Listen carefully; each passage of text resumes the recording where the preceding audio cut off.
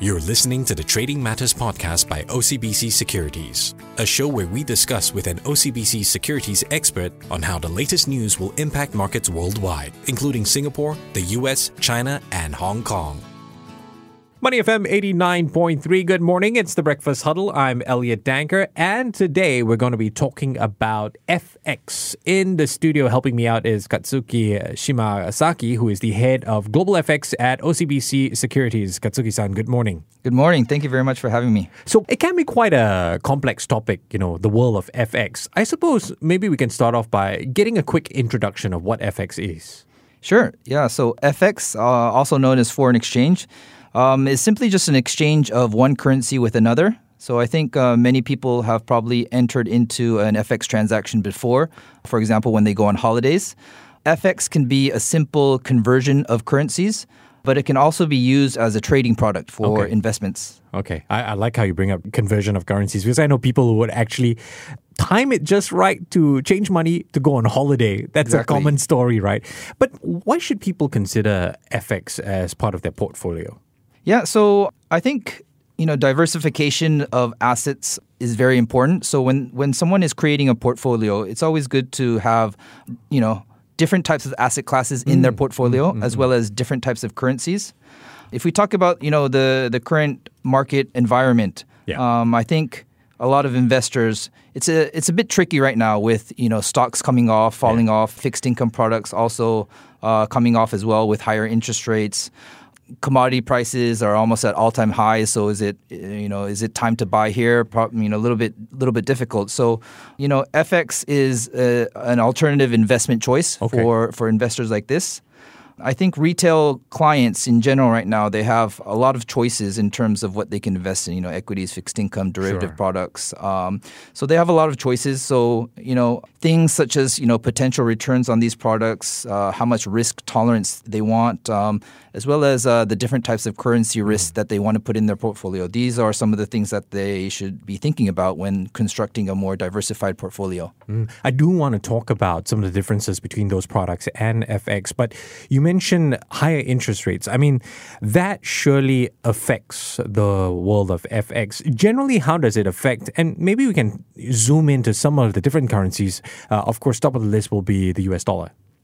Sure, yeah. So, what's interesting about FX is that it's so central in everything that happens in the world. Okay. So many things impact FX, things such as central bank policy, economic events, corporate flows, presidential elections. Yeah. So, if you think back at when Donald Trump was president, every time he would put out a Twitter post, it would be affecting FX markets. Yeah. So, everything affects FX. Currently, the main trend in the FX market is the US dollar. Yeah. US dollar is rising, because of higher interest rates. The Fed is increasing interest rates to taper inflation. And that's why the US dollar has been a popular choice really against all other major global currencies. I think something to keep in mind is whenever you're trading FX, there's always two currencies involved. So if you're trading, for example, dollar yen, there's always the US dollar leg as well as the Japanese yen leg. Yeah. So what that means is there's always two currencies as well as two interest rates involved in every single currency pair that you trade. So what's important when thinking about, what currency pair should I be trading, is this interest rate differential. So the difference between the interest rates of the two currencies. And what many people may not know is that there's actually interest income whenever you trade FX. So, for example, if you're trading a currency like dollar yen, because the dollar interest rate is higher than the yen interest rate, you'll be earning interest on that position. So, this is called swap income, and it's an income that comes into your trading account on a daily basis. Right. You can think of it similar to dividend payments for an equity, right? But for equities, this dividend payment is paid out every few months. Right. Whereas in FX, this swap income that you get is paid out into your account on a daily basis. Right. And hence, you'd also be paying very close attention to what the country's central bank is doing as far as the interest rates are concerned. What are your thoughts on what's happening with the pound? I mean, it's been in the news quite a bit lately until now. You see the government kind of settling in. Your thoughts on that? Yeah, so there's a lot of interesting things that are happening in the UK right now. Yeah. So it started with the news around the taxes, and now there's some political changes going on. So there's a lot of uncertainty within the country as well as with the currency. So that's why you have been seeing, the sterling pound depreciate across a lot of other currencies, especially the US dollar. Okay. Similarly, other central banks, for example, the Japanese central banks have been keeping interest rates very low. So you're seeing a lot of currency pairs against the yen. The yen side of it is depreciating. And, for example, the US dollar versus the yen has been a popular trade of choice because the US dollar side of it is rising rapidly, whereas the central bank on the Japanese, the BOJ, has been standing pat. Yeah. Do you have any thoughts on, and I have to admit, I just learned this recently. First, any thoughts on the Chinese yuan?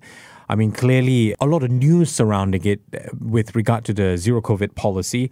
And I learned recently that the Aussie dollar is also somewhat affected by that. What are your thoughts on these currencies? Yeah, so CNH as well is a currency that has been quite popular over the last few years.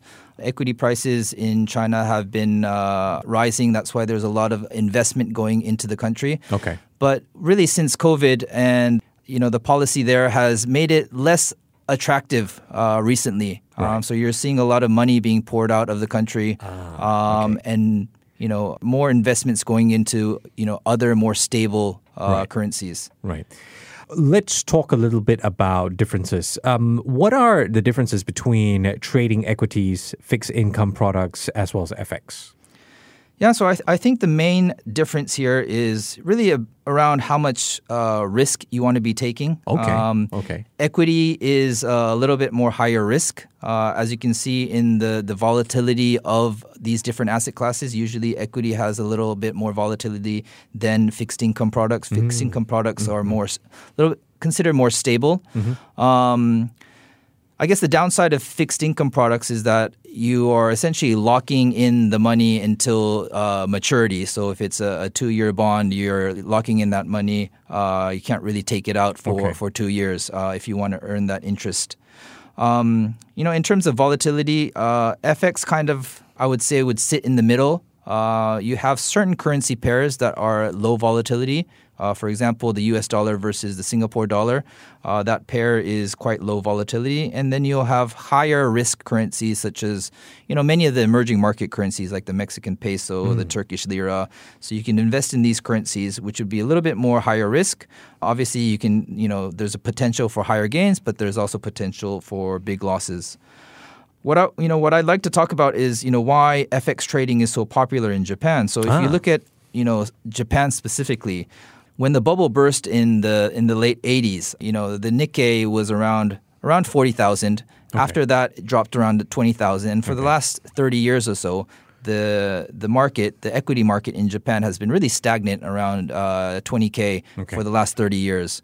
A lot of Japanese investors, in the back of their mind, still remember what happened in the late 80s, and it makes it a little bit difficult for them to trade in equities, as they don't think Japanese stocks have a lot of potential to grow. Right. So what's happened, interestingly, in Japan is a lot of people have been starting to invest into FX. Right. So they would open brokerage accounts just to trade FX. Maybe many people have heard of the term Mrs. Watanabe. Mrs. Watanabe is kind of this typical Japanese housewife that in their spare time, they would go on their mobile phones or on their PCs and they would just, trade FX to get a little bit of extra income. Okay. So it's been something that's quite popular in Japan. And we're actually, in the current environment, we're actually seeing a lot of people transition away from equities and fixed income products to trade into FX as well. Ah, right. So Mrs. Watanabe in no way related to Ken Watanabe. Yes, yeah. Or maybe. I do appreciate that explanation, and it really builds this idea of how you can diversify your portfolio. Are there different strategies, though, when it comes to trading FX? Yeah, so I would categorize retail FX trading into, I guess, 3 main strategies. So the first one is directional trading. So directional trading really simply means, I think this currency will appreciate against the other currency. So you buy that currency. Okay. Or if you think it's going to depreciate, you sell the currency. This can be done both for short-term investments as well as long-term investments. Mm-hmm. So, for example, short-term investing, if you have a certain economic event, let's say non-farm payrolls or inflation numbers are coming out, you think that's going to outperform, and then you buy the currency because you think it's going to appreciate. That would be more short-term trading. And that can happen intraday. Another interesting way would be to go into range trading strategies. So what this means is you would look for currency pairs that have very high correlation. And an example would be the Australian dollar versus the New Zealand dollar. Right. So both of these currencies, geographically, they're very close. Both are commodity exporting currencies, right? So they pretty much move in tandem. Okay. So they trade in a very tight range. So you kind of look to see this currency kind of mean revert to the average mean. So whenever it goes to the top of that range, you sell the currency. When it goes to the bottom of the range, you buy the currency. And you continue doing that for a long period of time. So this is more of a longer-term strategy. And then the final strategy, I would say, is the carry trading, which is becoming quite popular now. So this is what I was talking earlier about the swap income. Okay. So you find currencies that have a high interest rate. You pair it with another currency that has very low interest rates. So an example would be, for example, the Mexican peso versus the Japanese yen. The Mexican peso has very high interest rates. Yeah. The yen has very low interest rates. And when you buy this currency pair and you keep it in your trading account, you're earning passive income on it on a daily basis. So that's what we call carry trading. Right. So even if, let's say, the currency pair does not move for the entire year, you're still earning income on it because of this carry that you're earning on a daily basis. That is fascinating. I suppose, listening to all of this, Katsuki-san, if I wanted to get into FX, as someone new, what should I look out for? Yeah, so FX is an asset class, I guess, that's very easy to get into. It's ideal for both short-term traders as well as, long-term investors.